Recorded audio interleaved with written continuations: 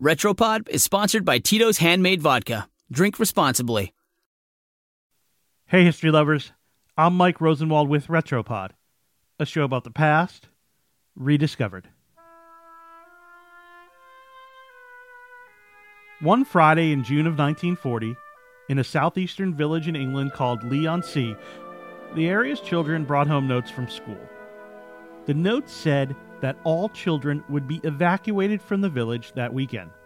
The schools would shut down immediately. One of those children to be evacuated was named Pam Hobbs, and almost 80 years later, she can still remember the day the note came home. Hobbs was 10 years old at the time. She packed her belongings into burlap sandbags.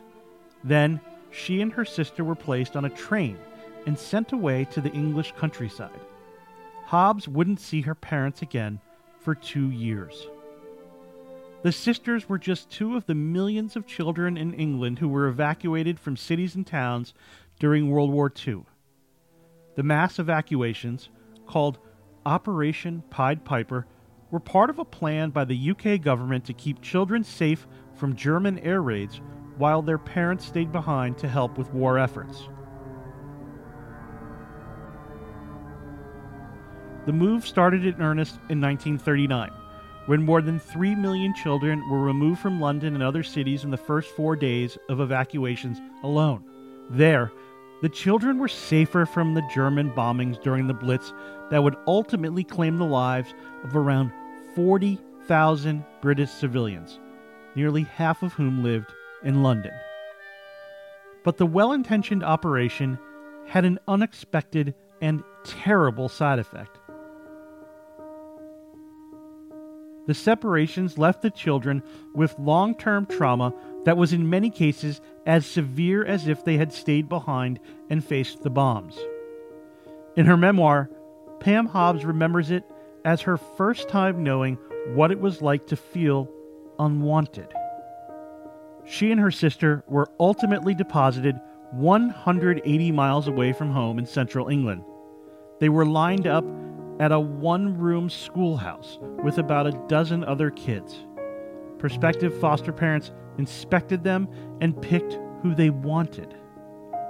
They gravitated towards the children who were more attractive or who could help out with farm work. Hobbs remembers them pointing to the child they wanted and saying, quote, "We want that one." Hobbs, her sister, and another child were the last ones to be chosen.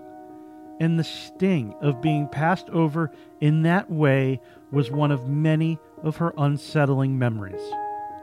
She lived with 4 different foster families during her time separated from her parents.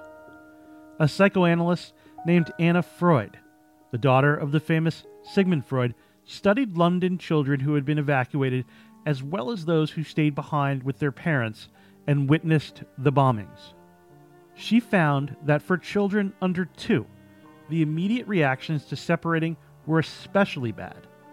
Freud co-authored a 1943 book called War and Children, writing, quote, "The child feels suddenly deserted by all the known persons in its world to whom it has learned to attach importance." In the first hours or even days of separation, some children couldn't eat or sleep. Many refused to be comforted by strangers. They clung to objects that reminded them of their mothers. One 17-month-old reportedly repeated the word mum for at least 3 days after being taken away from her mother. Mark Smaller, a Michigan psychoanalyst, said that separating a child from his or her family can lead to long-term impacts too, like a higher risk of depression, anxiety, the inability to learn, and other symptoms of post-traumatic stress. Pam Hobbs, who now lives in Canada, agrees. Even decades later, seeing the images of migrant families separated at the U.S. border brought painful memories flooding back. She said in an interview with the Post, quote, "You don't forget these things." I'm Mike Rosenwald. Thanks for listening. Special thanks to Amy Wang for reporting the story for the Washington Post. And for more forgotten stories from history, visit WashingtonPost.com retropod. Retropod is sponsored by Tito's Handmade Vodka and WP Brand Studio. Dog Joe was the original Tito's distillery dog over 22 years ago. Her unwavering support inspired the Vodka for Dog People program. Learn more about other retro dogs at WashingtonPost.com/Tito's.